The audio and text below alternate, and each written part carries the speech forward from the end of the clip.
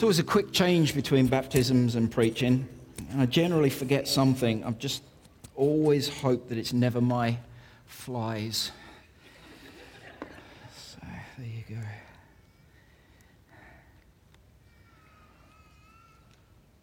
Now, I know that everyone is excited to get outside for the carnival. My son is really, his prayer life on moments like this really increased because he prays that I don't go on too long so he can get out on the bouncy castles and the jousting that's outside and lunch as well. But I know it's been said before, but if you are visiting with us, if you're a guest with us today, we want to especially welcome you. But also if you've been around for many, many years, you are welcome here as well. And if you don't normally go to church, and if you're not a follower of Jesus, at the end of what I say today, I'm going to give you a challenge to enter into that life with Jesus that many in this room already have. And those three people that you saw going through what we call the waters of baptism have done a while back as well. And I pray that something that's said, something that you may have even sung or experienced this morning will connect you into the life, the love, the grace, and the forgiveness that Jesus brings. But if you're already a follower of Christ, whether you're part of our church or part of another church, I really want to give us a challenge that I pray you'll do something about. It won't be just, oh yeah, let's get out for lunch or let's get out. I want you to think about what I say today. It's a very simple challenge. About 27 years ago, I was in a youth meeting in church, in a little church in a place called Sunderland in the northeast of England. And I turned around and I saw this girl. I remember exactly what she was wearing and how she looked. I remember her long, flowing, dark hair. I noticed a lot of things about this girl. I noticed, as I said, her hair, but also her beauty. I remember what she was wearing. She was wearing jeans, a white shirt, and tan-colored boots. Now, I did go on to marry her, just in case you're thinking, this is a bit weird if he's talking about someone else, but she is now my wife. But the thing is, what I first noticed about her were not the reasons that I married her. When you meet someone, what do you notice about them? Their eyes, their face, their hair, their clothes, their muscles, their smile, the way they talk, the way that they make you feel, maybe. We all pick up, don't we, and make assessments from the signs when we meet people. We try and figure them out. We try and work out, what are they like? You know, they say, what's the saying that first impressions count? But we notice things and we make assessments on what we see and hear about people. Quite a few years ago, a friend of mine, he ran a scaffolding firm. And he went into a Porsche garage and he asked to test a brand new 911. Is there a problem with the mic there? Do I need to do something to help you, Ravi? Just move it a bit further away, see if that helps. He went into the garage or the car dealership, and he asked to test drive a brand new 911. They turned their noses up at him and turned him away. What they didn't realize in their initial assessment of him, because he walked in wearing, what do you call wellies here? Do you call them wellies? Gumboots, they call them in Australia? Rubber boots. I think wellies is a better term. So he walked in wearing his dirty wellies and dirty overalls and just had a jacket on because he'd just come from work. What they didn't realize was that he had enough money on him at that moment to buy a Porsche 911 Turbo cash. You see, their initial assessment was, I can see what you're wearing. You're just a blue-collar worker with not enough money to be in this place. What is it that Julia Roberts says to the shop worker? Big mistake. Big mistake. You see, they made their assessments as they turned their noses up at him. When you first walked into our church, or maybe even today, you walked into our church, if it's your first time, what did you notice? Did you notice the building, the car park? Did you notice the incredible car show that's already going on out there? The guys have got their cars lined up. What did you notice?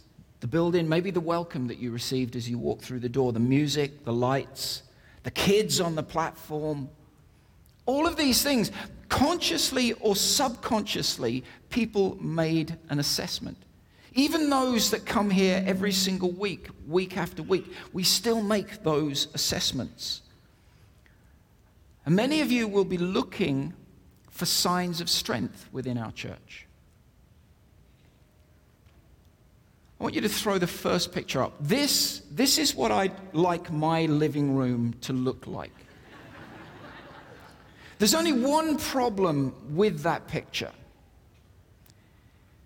It needs to be an Aston Martin, not a Maserati. And you could disagree with me, but you would be wrong. See, that's what I wish it looked like. We could call that picture wishful thinking. Now, the next picture is more what our house, maybe not so much now, but what our house really resembles. No.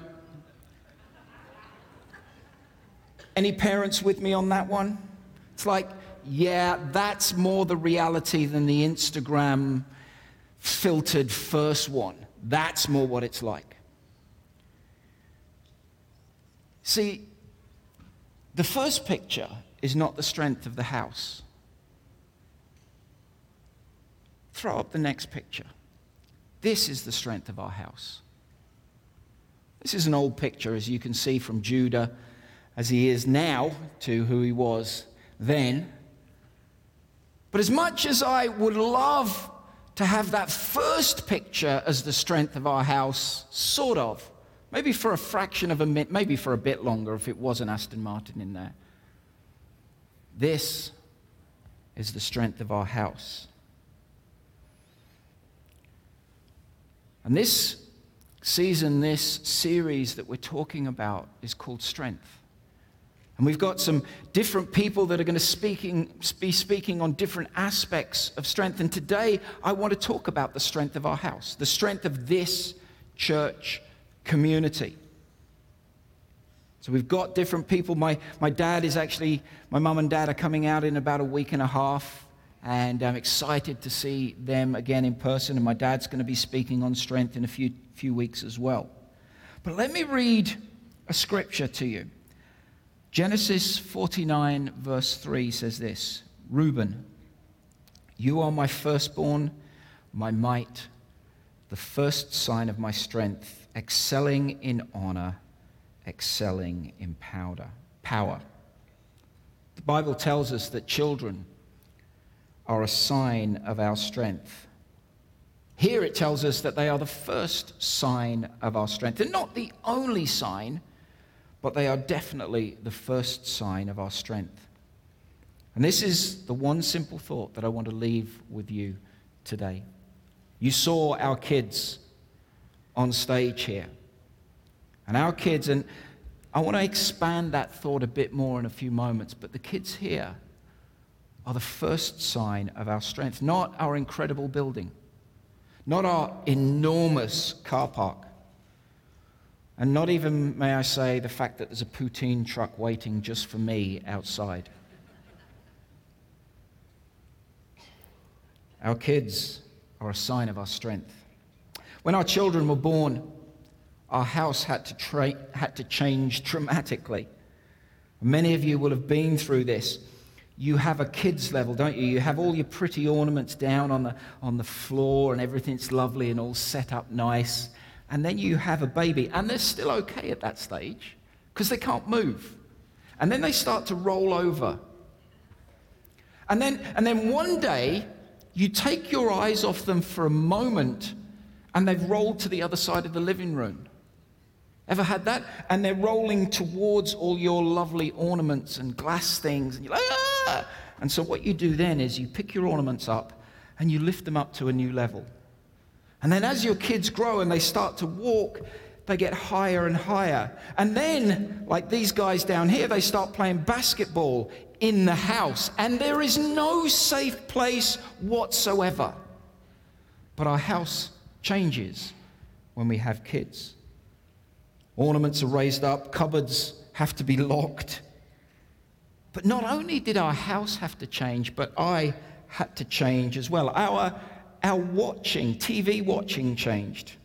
I got to watch Lazy Town, Pingu, Charlie and Lola, H2O, High School Musical, Tinkerbell, Gravity Falls. Not my choice, may I add. But because I have kids and I love them, I chose to enjoy watching many of those things with them. Not because I enjoy them, but because they enjoy them. Whitney Houston many years ago sang the song, "Children Are Our Future." You know, over many years, I've had the privilege of spending time with a lot of pastors from across the world, from large churches to small churches to medium, whatever. And one of the biggest complaints that I hear over and over again from people, from pastors, is that they have no youth or kids. This is a problem. It's a problem to them. They recognize there is a problem that they don't have any kids in their church. But then I begin to talk to them and ask them some questions. What sort of music do you play? How do you deal with things? What sort of audio-visual stuff do you watch?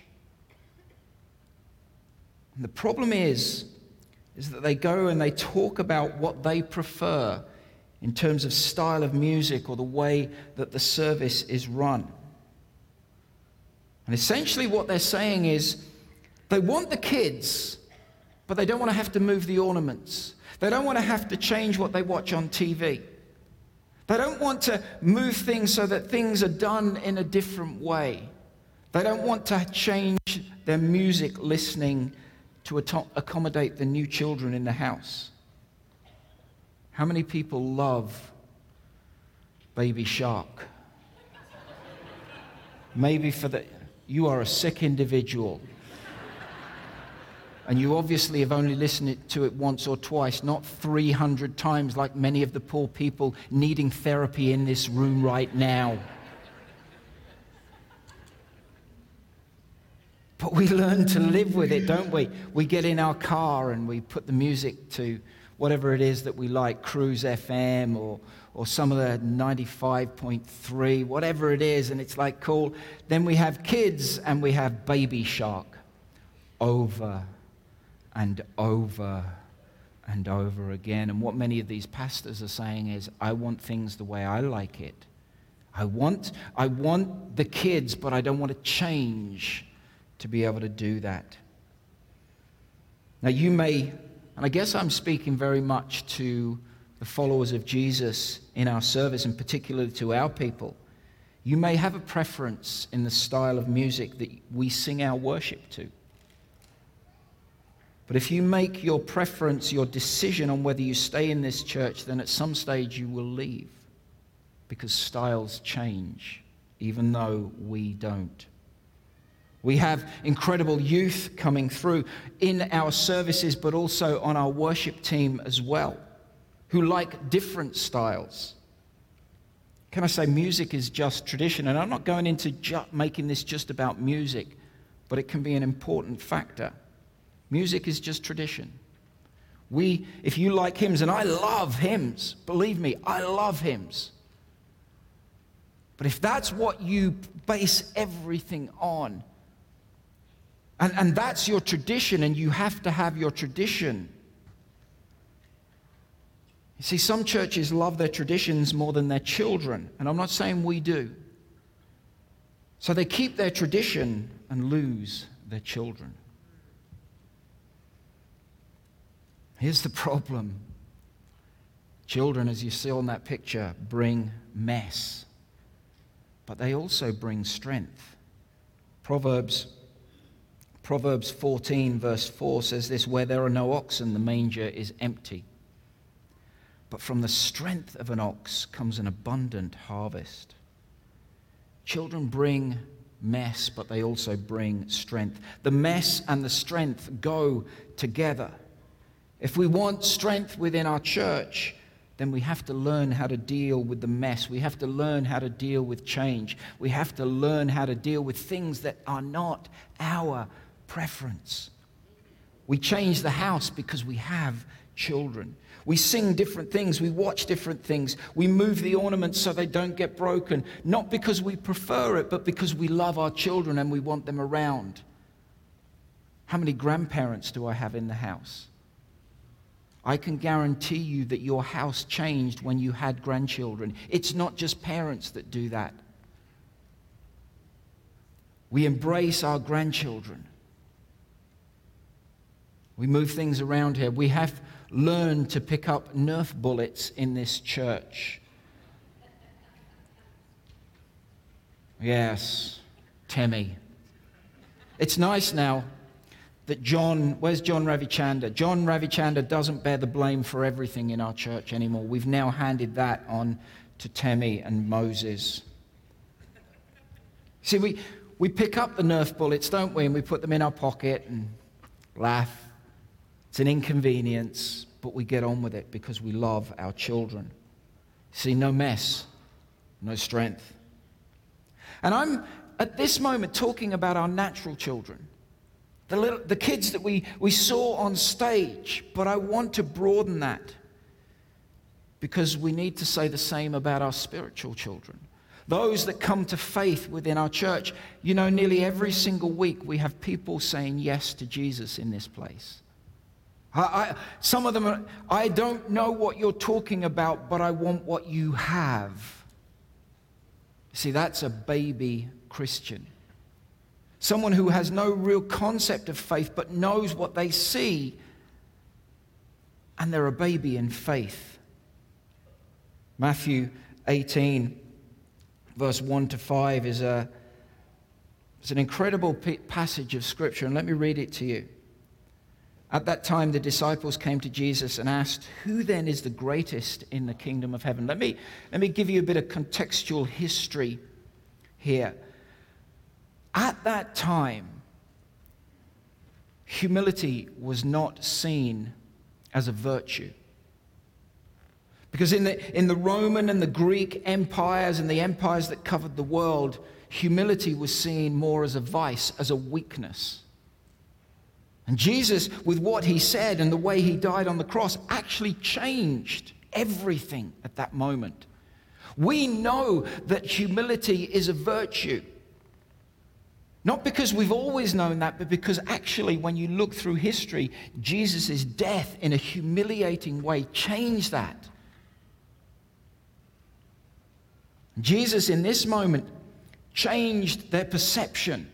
He called a little child to him and placed the child among them, and he said, truly I tell you, unless you change and become like little children, you will never enter the kingdom of heaven. Therefore, whoever takes the lowly position of this child is the greatest in the kingdom of heaven. And whoever welcomes one such child in my name welcomes me. Jesus is saying, become like a child in their humility, in their curiosity, in their love. Generally after the service, there's one young girl who, she comes up to me nearly every single, I think every service that she's here, she comes up and she's drawn something in kids' church for me and she presents it to me and I love it. Before the service, a few of the other kids come up, and this morning they ran at me and I picked them up in my arms. They're Abramoffs, so they're going to grow really quickly, and it won't be long before I won't be able to hold either of them. Glad Lincoln doesn't do that. But you see, there's a welcome. There's an inhibition. They don't care who's watching them. Can we become like that? Can we take on what Jesus says and become like little children in our humility? See, because humility equals greatness. What we see here as Jesus is talking about the kingdom of heaven, it doesn't come from traditional strength, power, wisdom, knowledge. It comes from humility. Jesus turned the idea of what strength is upside down. He actually took the idea of strength and he turned it on its head. He reversed society's understanding, not just a small group of people around him, but society down through the ages began to slowly take on this idea of humility as a virtue. Jesus called us to be like little children. One of the really great scholars of Jesus' time, who was one of the Pharisees, a man called Nicodemus, came to Jesus. He said, "What must I do to inherit eternal life? What must I do to be like you, Jesus?" he said. And Jesus said, "You must be born again." And that's where we get that phrase, born again. Become like a child. Become like a baby. And that's what Jesus said to him. And so in this church, children are our strength, not just our physical birth children, but our spiritual children that come to faith. Say yes to Jesus and we take them on. You see, having kids should mean something to us as a church. If we as a church want to grow, and we do, we want not just so that we got more bums on seats, but because we want more people to know Jesus, more people to experience this community. If we do, then we need to expect more mess. And that's tough for people that want everything set out right and done in the right order, and there's nothing wrong with that. But we have to expect mess.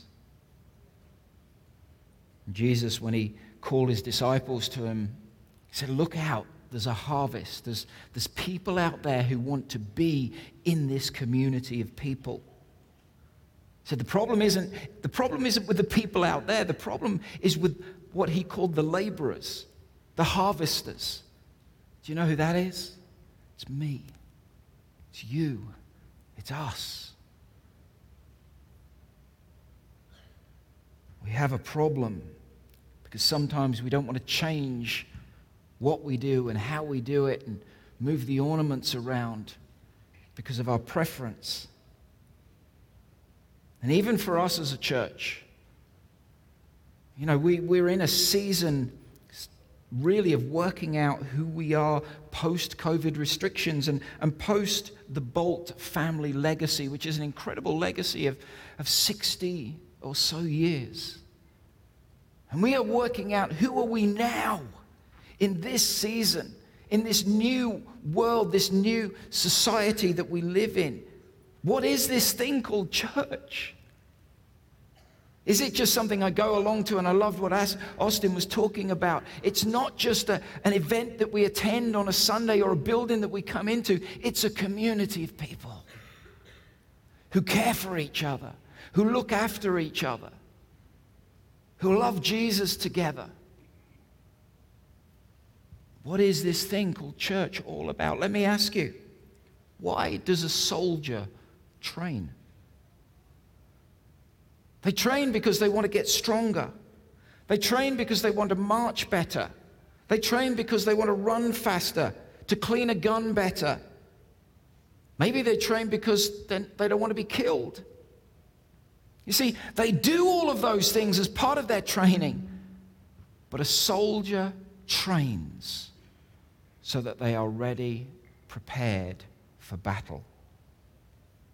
A soldier's purpose is for battle. Jesus talks about the strength of the church and the purpose only once. He says, "I'm going to build my church so strong that even the gates of hell can't stop it." So Jesus states that he wants the church to be strong for battle, strong for our mission. I think too often we fight the wrong battles. We fight against each other. We fight against those we perceive as worse than us. We fight against those that don't vote like I do. We fight against those that did, or didn't wear masks. Or do we fight against an enemy that is seeking to destroy our souls in the very church itself? That's not people. So what do we do? In your life, if you want to harvest, in our church, if we want to harvest, we need to expect a mess. We need to love people like a parent or a grandparent loves their children or grandchildren. Even when a child messes things up, even when a child rejects you, we don't stop loving them. If we want our lives to grow, if we want our church to grow, we need to have kids in our building, around our lives. If you're a follower of Jesus, can I say your life is not your own? The Bible is really clear on that. When we go through baptism, we're saying we identify with Jesus Christ, not just the word Christian, but we are saying my life is not my own. I've given myself over to him, to his mission, to his purpose, to show the same love that Jesus showed to you and to the people in your world. As a Christian, we don't get to a certain age and then decide to stop having spiritual children and to stop caring for them. Have we become so busy with our sports, jobs, programs, lake cabins that we have no time to look after the spiritual children that God is sending to our church? Unfortunately, in our world, too many of us as Christians have had vasectomies. Let me ask you a dumb question. If there are no children, is it the children's fault? No. The lack of harvest, as Jesus was really clear, is the laborer's problem, not the harvest's fault. God has placed us, Circle Drive, in an area where there is an abundance of harvest, an abundance of people want to know Jesus. They don't necessarily know it. They can't articulate it, but there is something lacking in their lives. So are we going to do something about it? See, the strength of Circle Drive is shown in our youth and in our kids, both natural and spiritual.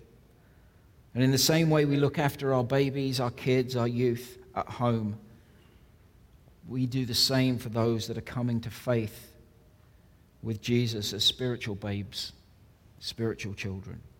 No kids, no strength. Let me warn you again, if you haven't got it already, kids bring mess and sometimes heartache, but they bring more joy than you could ever imagine in your life. We want a house that resounds, a church that resounds with the noise of kids, the mess of kids, natural and spiritual. Jesus said, "Bring the little children to me." Are we still doing that? Can we as a church? Yes, we can, but can I as an individual say that? Our children are our sign of our strength. Jesus loves the little children, all the children of the world. Will we at Circle Drive continue to love, grow in our love for what Jesus loves? Let's pray. Father God, I thank you for your word.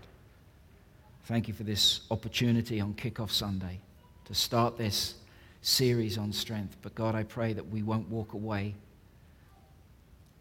from this without challenging and looking at our own lives, looking at our own preferences, looking at our own priorities. I pray that we will continue to have children as our strength in this church.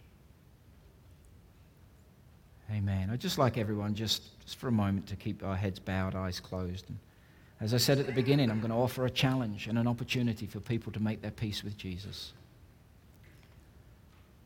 And in this moment, what I'm asking you is, if you've never done this before, if you've never said yes to Jesus, you're ready to say yes to his love, his grace, his forgiveness in this moment. I I want to know this Jesus. It might be a baby step for you to say, I just want what these people have. See, Jesus talks about forgiveness of sin, everything we've done wrong. As we step into new life with him, he forgives us. Or maybe you're here and you've made a decision like this before, but you've gone away. You've walked out of a relationship with Jesus. And I'm speaking through to our people online as well.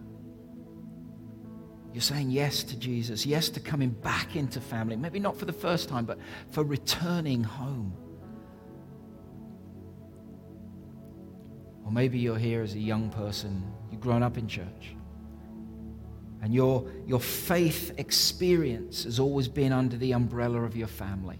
And you know today you need to say yes to Jesus for yourself with every head bowed, because I just want to give people a bit of privacy between them and God.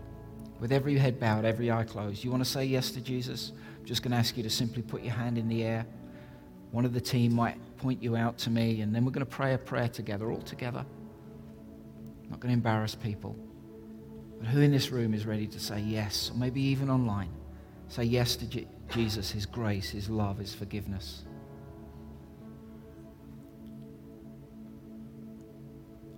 Okay.